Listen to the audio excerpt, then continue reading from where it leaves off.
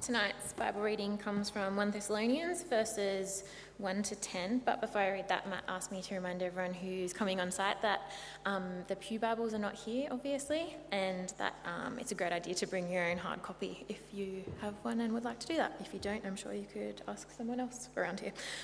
So 1 Thessalonians 1 to 10. Paul, Silas, and Timothy, to the church of the Thessalonians in God the Father and our Lord Jesus Christ, grace and peace to you. We always thank God for all of you and continually mention you in our prayers. We remember before our God and Father your work produced by faith, your labour prompted by love, and your endurance inspired by hope in our Lord Jesus Christ. For we know, brothers and sisters, loved by God, that he has chosen you because our gospel came to you not simply with words but also with power, with the Holy Spirit and deep conviction.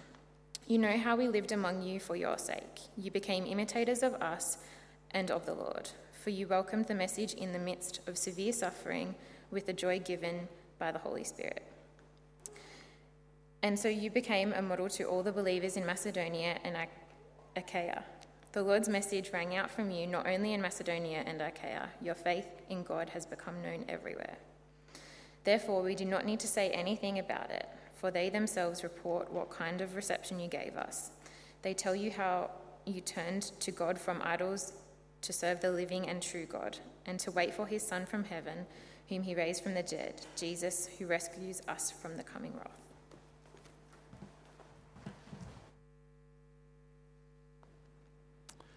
Thank you, Michelle. Nice to see you all here tonight, and lovely to see you at our live stream if you're watching us from home. Glad you've joined us. Friends, I've been reading the Bible in a year with Nicky Gumbel, an English pastor whose church runs the Alpha course, and on the 29th of January, he told the story of Shane Taylor. You have a beautiful photograph there of Shane and his wife and 5 children. But this guy, Shane, was considered one of the most dangerous men in the United Kingdom and in the prison system. Jailed for attempted murder. He had his sentence extended by 4 years because he tried to attack a prisoner with broken glass, set up a riot in the prison. So they locked him away in a segregation unit. And he was given his food through a little hatch. So dangerous was he. The door was not opened unless there were 6 officers armed with riot shields waiting outside. Later, though, he was transferred to a maximum security prison where he was invited to do the Alpha course, which is an evangelistic course that we've offered here at Narwee as well. It's offered right around the world. And they do it in prisons because they realize that prisoners need to know that there's a God who loves them, who offers forgiveness and a new start in life. And for some reason, he went along to this group, and as he heard the gospel, he was converted. As he heard the gospel, he realized that despite his brokenness, his sin, his horrible nature, that there was a God who would forgive him. And he said this, Jesus Christ, in his prayer, I know you died on the cross for me. I hate who I am, who I've become. Please forgive me and come into my life. He said at that moment he was filled with the Holy Spirit, and he ran out onto the wing telling everyone who could find that Jesus is real. There you go. Hardened criminal, met Jesus, touched by the Holy Spirit, converted, and now full of life, wanting to tell everyone that Jesus is real. And his behavior changed so much that he went from living in total segregation to getting a trusted job in the prison chaplaincy. He prayed for the prison officers and for his enemies. When he came out of prison, he got involved in a local church. He met a young woman called Sam, and you have a photograph of her just there.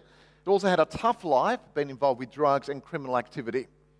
She too came to faith in Jesus Christ, transformed by the gospel. Married, now have 5 children. Nicky Gumbel says this, talking to Shane now, it is hard to imagine that he is the same person who terrified so many people in the past. He has experienced the wonder of God's great love, Psalm 17, verse 7. He says, Jesus has shown me how to love and how to forgive. He has saved me. He has forgiven me for what I've done. He's turned my life around. And that's great news as we start this series, as we start a new year of ministry, that God is in the business of transforming lives and bringing glory to his name. Last week, during our vision launch, I reminded you that our vision as a church is to see lives transformed through Jesus Christ to the glory of God. That's our vision. That's what we pray for. That's what we invest our time in and our money, to see men and women touched by God, changed, transformed, and then continuing to become more like Jesus as they serve him. The Thessalonian church, which is what we're going to look at over the next 7 weeks, is a great example of how God uses the preaching of the gospel to transform lives. It's a great place to start. You're probably familiar that the Apostle Paul visited Thessalonica on his second missionary journey about 49 to 50 AD.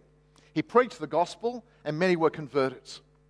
And the Bible says this: some of the Jews believed, as did a large number of God-fearing Greeks and not a few prominent women. He had preached for 3 Sabbaths in the Jewish synagogue. And so we have lives transformed. He goes, he preaches, he explains the message, and they're changed. But as soon as people became Christians, violent opposition arose. People who hated the gospel, people who hated the news of Jesus' death and resurrection, and who hated Paul because he preached it. And therefore they set up a riot in the city. They had to smuggle Paul out of the city for his own protection. Christ-centered preaching and ministry and conversions often leads to opposition. Whether you're at school or at university or in the workplace, let me say, when you come to Christ, when you tell people about Jesus, don't be surprised when opposition comes. And don't be frightened when it comes. Because God is Lord and God is sovereign and he's able to work. Paul then, what did he do? As he disappeared from Thessalonica, he ended up in Berea. What does he do in Berea? He preaches the gospel again. They didn't stop him preaching. He went to a new place, started preaching the gospel. But the Jews followed him from Thessalonica down to Berea. They started up another riot, and Paul had to escape again.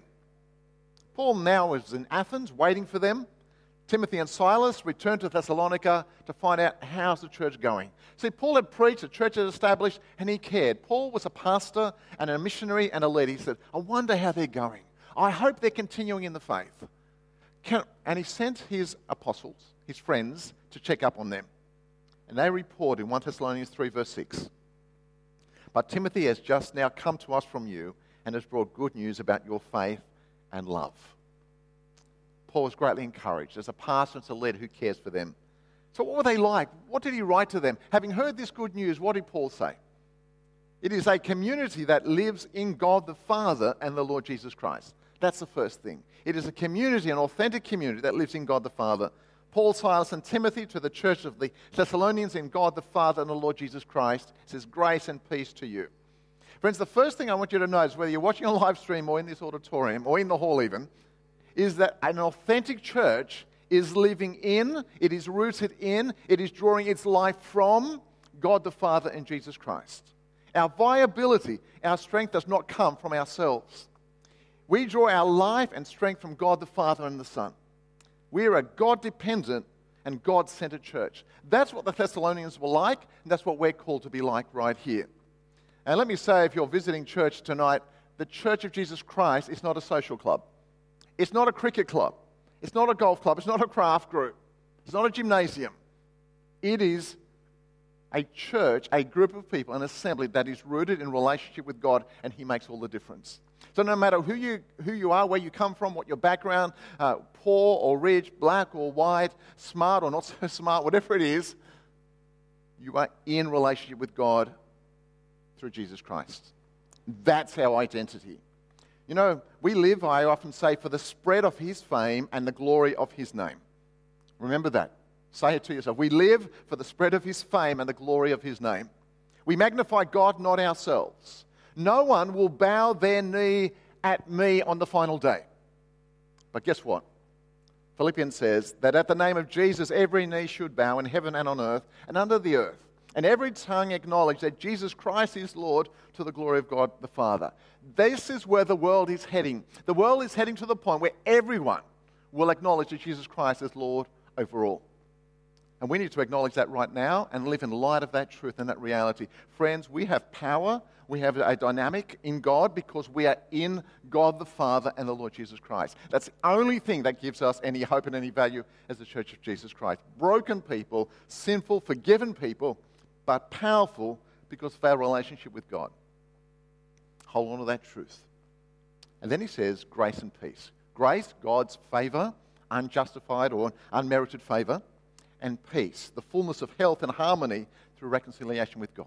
He said, I want them to experience grace, and I want the church to experience God's peace.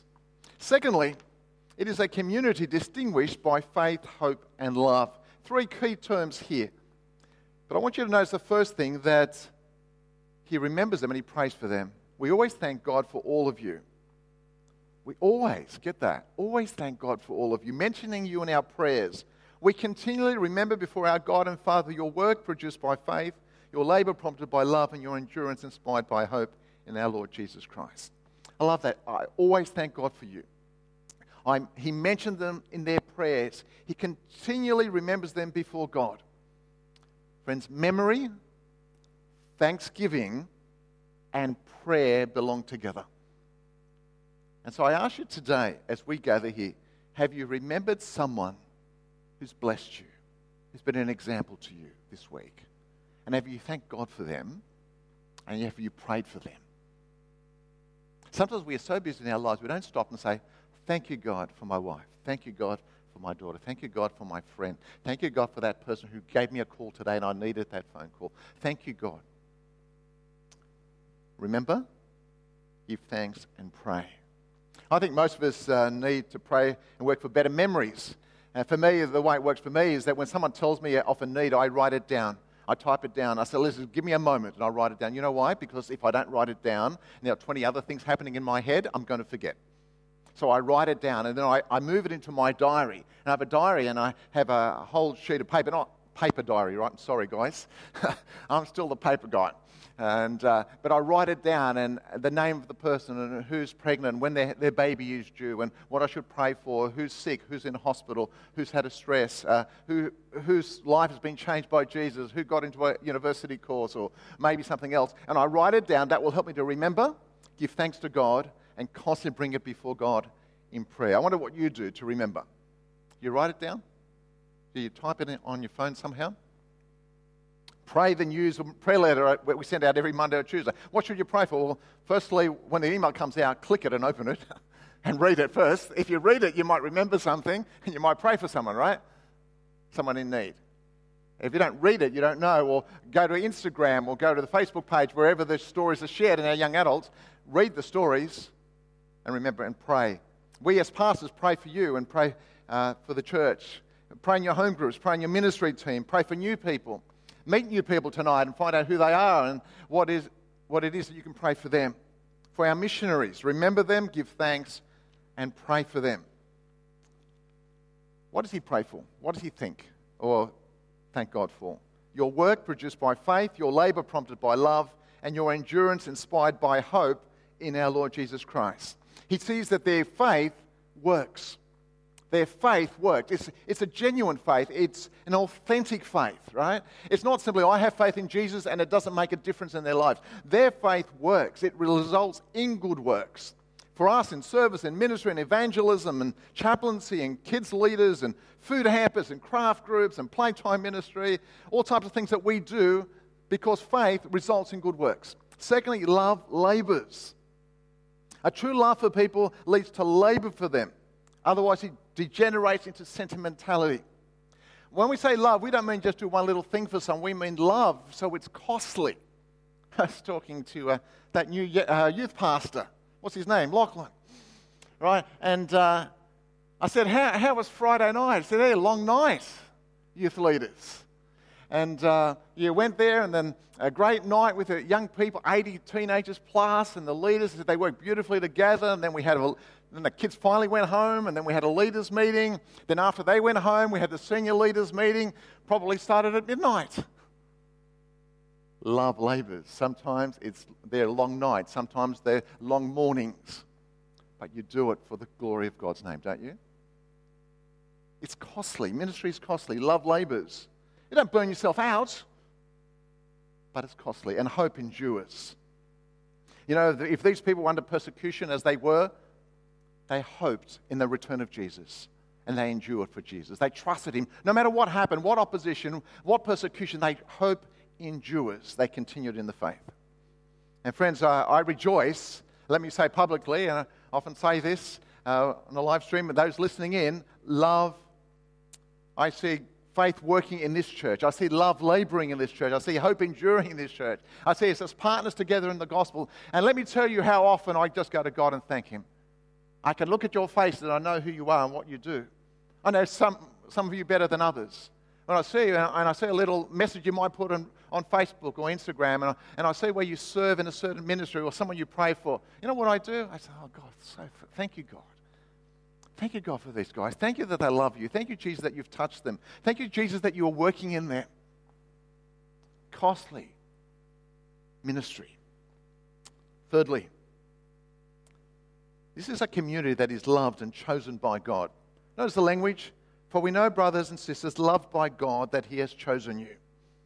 Now, some people have this problem with the whole idea of the doctrine of election. The Bible uses the language, God chooses us. Sure, we're called to respond by faith. The Bible uses the language, God chooses us and He elects us into His family. He says it here again, you have been chosen by God. People try to work out, how does God choose us and doesn't choose other people? That's not the point of the doctrine. The point of the doctrine is because God knows you and loves you, has chosen you, you are safe, you are secure, no one can hurt you, no one can take you away from God. You're on the way to eternity with God, safe, secure, God is your refuge. In Deuteronomy, the Bible says the Lord did not set His affection on you and choose you because you were more numerous than other peoples, for you were the fewest of all peoples, but it was because the Lord loved you. That's it. God chose you. Similarly, in 1 Thessalonians, we see Paul unites the love of God and the election of God. He loved you. He chose you. You were safe in Him. John Stott, a former Anglican theologian who's passed away now, said, He chose us because He loves us. And He loves us because He loves us. He does not love us because we are lovable. We're all sinners. But only because He is love. And with that mystery, we must rest content. But you see, when this church receives this message from Paul, you are loved and chosen by God, what it says to them is the enemies cannot hurt you. The devil cannot hurt you. You are safe and secure in God, chosen by God. It gives two bases for their knowledge. Firstly, the preachers, the gospel has gone to them with deep conviction and the Holy Spirit, and that they have responded to the message. The way in which they have lived is clear evidence that they are truly chosen by God. Which leads us to an explanation which comes up in verses 5 to 10.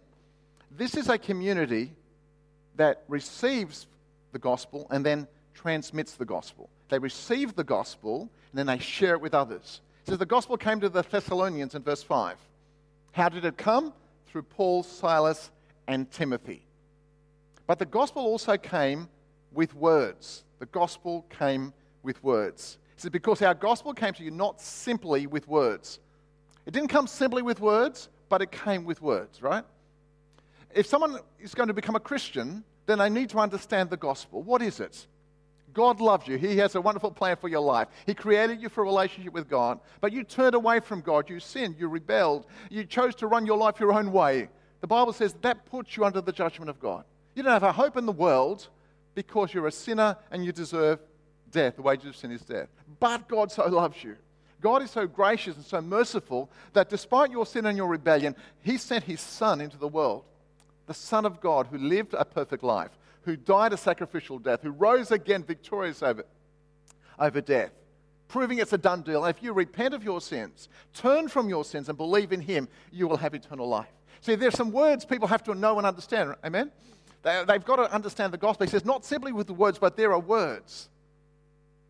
You know, I was sharing the gospel with a guy a few years ago, and I sort of convinced him that the Bible was true. And I convinced him that the evidence for the resurrection was sufficient to put your faith in Jesus. And it took like weeks and weeks, and he finally said, I believe that Jesus Christ rose from the dead. So, oh, hallelujah, that's fantastic. So are you going to give your life to Jesus? He said, no. I said, why not? You just told me. You believe it. It's true. And if it's true, then you're in terrible trouble if you don't, right? I said, yes, but I don't want anyone else telling me how to run my life. You see, it's not enough simply to hear the words, even to understand the words. There's a point of repentance that comes. But Paul says to the Thessalonians, in your church, it wasn't simply with words. That gospel came to you not simply with words, but also with power, with the Holy Spirit. You see, they heard the words, then the powerful Holy Spirit brought new life to them, helped them to understand it, to receive that gospel. It's not just you and the Word, it's the Holy Spirit bringing new life to you so you can receive the gospel. It's as if the lights go on. Imagine Shane Taylor, the guy I started with. Here's this violent criminal in jail, maximum security. Doesn't have a hope in the world. All of a sudden he hears these words. You would think they would just wash over him. Oh yeah, Jesus loves you. Yeah, sure he loves me. Just come over here and I'll beat your head in, right?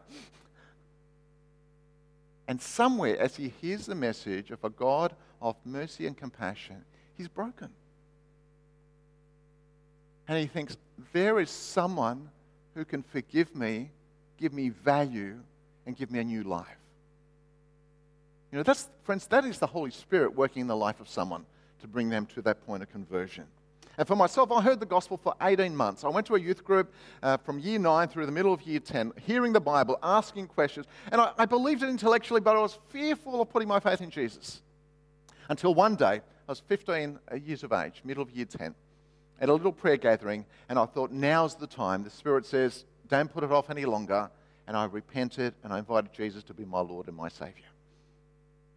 And there's a joy that comes with that, isn't there? The power of the Holy Spirit. The gospel also came with deep conviction, he says. I think the reference here is probably to the conviction of the preachers who brought the message. You know, they'd been changed by the gospel. Paul, remember, he was an enemy of Christ. He was persecuting believers until in the book of Acts, Jesus appears to him, and he understands that Jesus is the Messiah, and he becomes an apostle rather than a persecutor. True faith works, and these guys were convicted by the truth. They wanted to share the gospel. Let me say, youth ministry, children's ministry, university ministry, just witnessing to your friends, you need to believe that it's a matter of life and death, this gospel message. You cannot share the gospel, and you cannot pray light prayers. You've got to pray heavy, serious prayers that God would touch lives and transform them.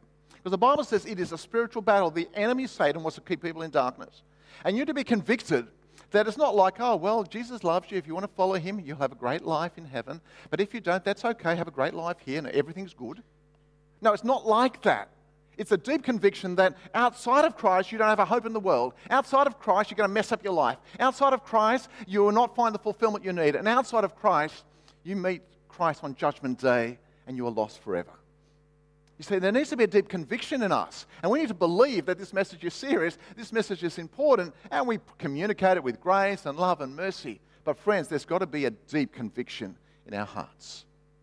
In other words, if we don't believe it matters for eternity, if it only matters for a few people to come to church on a Sunday and that's all it is, you will not witness to Christ. And you will not pray for the salvation of the lost. The gospel also came via authentic believers. You know how we lived among you for your sake. Power, words, power, the Holy Spirit, and authentic believers who lived out the faith. So they preached the gospel and they lived the gospel and they said, you've seen us, you know us. And then he goes on in verse 6, they welcomed the message. This is how the gospel came to you. And then you received it. You became imitators of us and of the Lord. So they looked at us and think, wow, we want to be like them. That's what a Christian is. And of the Lord. In spite of severe suffering, you welcomed the message with the joy given by the Holy Spirit. I love this. They welcomed it in spite of severe suffering. And I don't know about you, but sometimes when you become a Christian, your family cuts you off. You become a Christian and you get mocked at work. Become a Christian, you get laughed at school. And you don't want to tell people you're a Christian because you don't want to be the odd one out.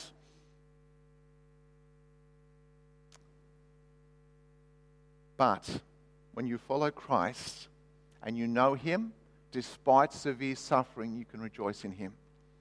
I was reading the story of a fellow called Raj. He was one of 6 children born into a wealthy Brahmin family. A Brahmin family is the highest caste in the Indian Hindu caste system. So when you're in a Brahmin family, you stay there. You don't get out of there, right? You've reached the top of the caste system. At the age of 23, Raj met Jesus and became a follower of Christ. He told his family about this, and they disinherited him. They cut him off. They treated him as if he was dead. In fact, you know what they did? They held a funeral service for him. son, you're dead. You follow Jesus, you're dead.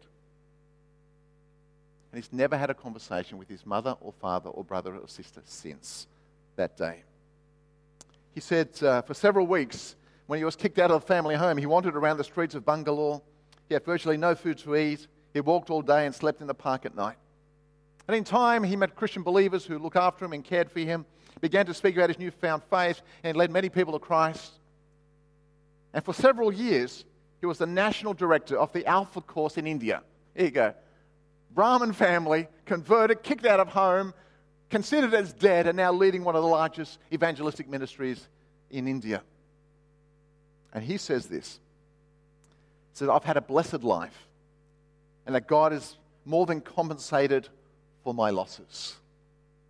Friends, when you meet the real Jesus, the one who matters, the one who counts for everything, all else is loss. But they welcomed it with joy given by the Holy Spirit. They welcomed it despite severe suffering, but with joy. So I say to you, if you want to come to Christ, don't come reluctantly. Come with joy when the Holy Spirit takes hold of you and lets you know that you're now a child of the living God, chosen by God, one of his family. That leads to joy. So I would expect that Christians, if you come to this church, that there's a sense of happiness and joy in your life. Not always happy, smiley. Life's tough sometimes. But there's this inner joy that God gives you, right? And if you don't have that, I want to pray for you, right? Because I believe that when you come to Christ, there needs to be this joy that comes. And you become imitators of the apostles and of the Lord. Now, the fellow who led me to Christ was a Church of Christ teacher, primary school teacher. He went to a Church of Christ. And I thought about that, and I thought, who did I imitate? And I guess he was my pastor, teacher, evangelist for the first 10 years of my Christian life. And so I watched him. See, I watched him go to the local park and play soccer with the kids and cricket and share Jesus. I watched him run our ISCF group on a Friday night. I watched him love us. I watched him take us out on outings. I watched him take us to Christian events where we would hear more about Jesus. Just watched him live for Christ, read the Bible, pray, evangelize, make disciples. And it's not like I wanted to be like him. You just became like him, right? If a person who's modeling Christianity to you is so radical for Christ, you want to become like him. And so I ask you tonight, who have you looked at? Who have you imitated? And who's imitating you? Youth leaders, let me tell you, those young people, they're watching you. What are you like? Is there a genuine godliness about you? Is there this genuine care for others? Do you listen well? Do you love well? Do you serve well? Do they respect you? People are watching us all the time, and I guess you're watching me, and I don't know what you think about me. Please don't tell me. Not now.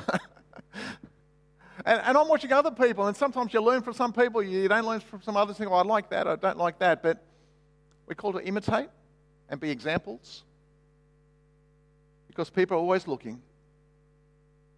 And then these guys so imitated the apostles and the Lord that they became a model to all the believers in Macedonia and Achaia. There was something about their life so transformed by the gospel, so authentic church that they were, that everyone was watching them. Leon Morris says, the imitators in their turn were imitated now by others. And they were so changed by God that the Lord's message thundered out from them. Verse 8. The Lord's message rang out from you not only in Macedonia and Achaia, your faith in God has become known everywhere. Therefore, we do not need to say anything about it. Friends, the Greek word for rang out has the whole idea of thundering out or a resounding gong or a roaring sea. It's a loud noise. And Paul is saying, guys, you guys are so radical, so accepted the gospel. God's Spirit's so at work.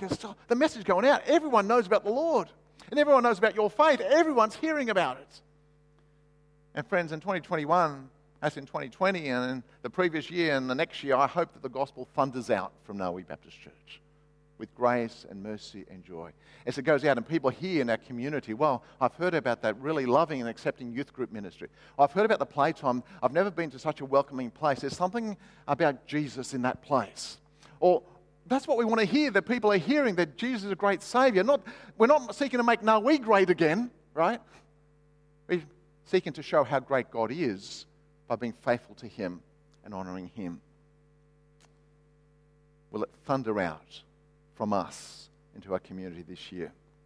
And their testimony finally was clear and impressive. They tell how you turn to God from idols to serve the living and true God. I love that. And to wait for his Son from heaven, whom he raised from the dead, Jesus who rescues us from the coming wrath. They turn to God from idols. Friends, when you come to Christ, there's a turning, and people think, well, these guys used to worship idols and statues. They now serve the true and living God. Wow, something's changed. But they turned not simply to God from idols, they turned to serve the living and true God. You see, they turn and they serve God. They don't just turn and say, well, I'm on my way to heaven now, got my ticket, let's just take it easy. Drop into church every so often, may even go to a Bible study. I might even give a little bit of money. I'll throw a $20 note in every so often to help God's work. I've turned, I'm okay. No. Turn and serve the true and living God. If there is a true and living God, then you've got to give your life to him. But they did something else. They turned, they served, and they waited. They waited for his Son from heaven. And to wait for his Son from heaven, whom he raised from the dead, Jesus, who rescues us from the coming wrath. They knew that there was a future day when Christ would return. The Son who died and rose again is the Son who will come again to bring salvation to those who are waiting for him and judgment to those who are unprepared. They turn, they serve, they wait. The waiting is not sitting back on a lounge doing nothing. That means that they have one eye on the coming again of Jesus. So when they're persecuted by the enemies in Thessalonica, they know Christ is coming back. We're going to keep serving him. He's a true and living God. Doesn't matter what happens to us. We have the ministry of the Holy Spirit in our lives. We have the Word of God. We have the truth. And we know Jesus is coming back. He will rescue us from the coming wrath. Friends, what's an authentic, God-glorifying church? What does God want us to be? To be a church that lives in God the Father and the Lord Jesus Christ. We live for the spread of his fame and the glory of his name. We are distinguished by faith, hope, and love. A faith that works, a hope that endures, a love that labors. We realize that we are loved and chosen by God. It is not us, it is God who is doing all of this. And finally, we receive the gospel, we transmit the gospel, and we ensure that we pray that people would turn, would serve, and wait for the coming again of Christ. We need to be a church that has a faith that works. I want to pray for you and pray for me at this time as we head into a new year of ministry. I invite the musicians that would come up ready to sing about a beautiful, holy God, the one who is Lord and supreme over all. But let me pray. Lord God, we thank you that our salvation is by grace alone, through faith alone, through Christ alone. We thank you, God, that you send your Holy Spirit to show us our sin and to convict us and to bring us to faith in Jesus Christ. We do pray that we as a people would truly turn from idols to serve the true and living God, that we would wait for his appearing and live in view of that appearing. God, we pray that we would be men and women whose faith works, whose love labors, whose hope endures, because we have met Jesus. We've been changed by Jesus, and we look forward to glorifying Jesus in all that we do. We pray it in his name and for his glory. Amen.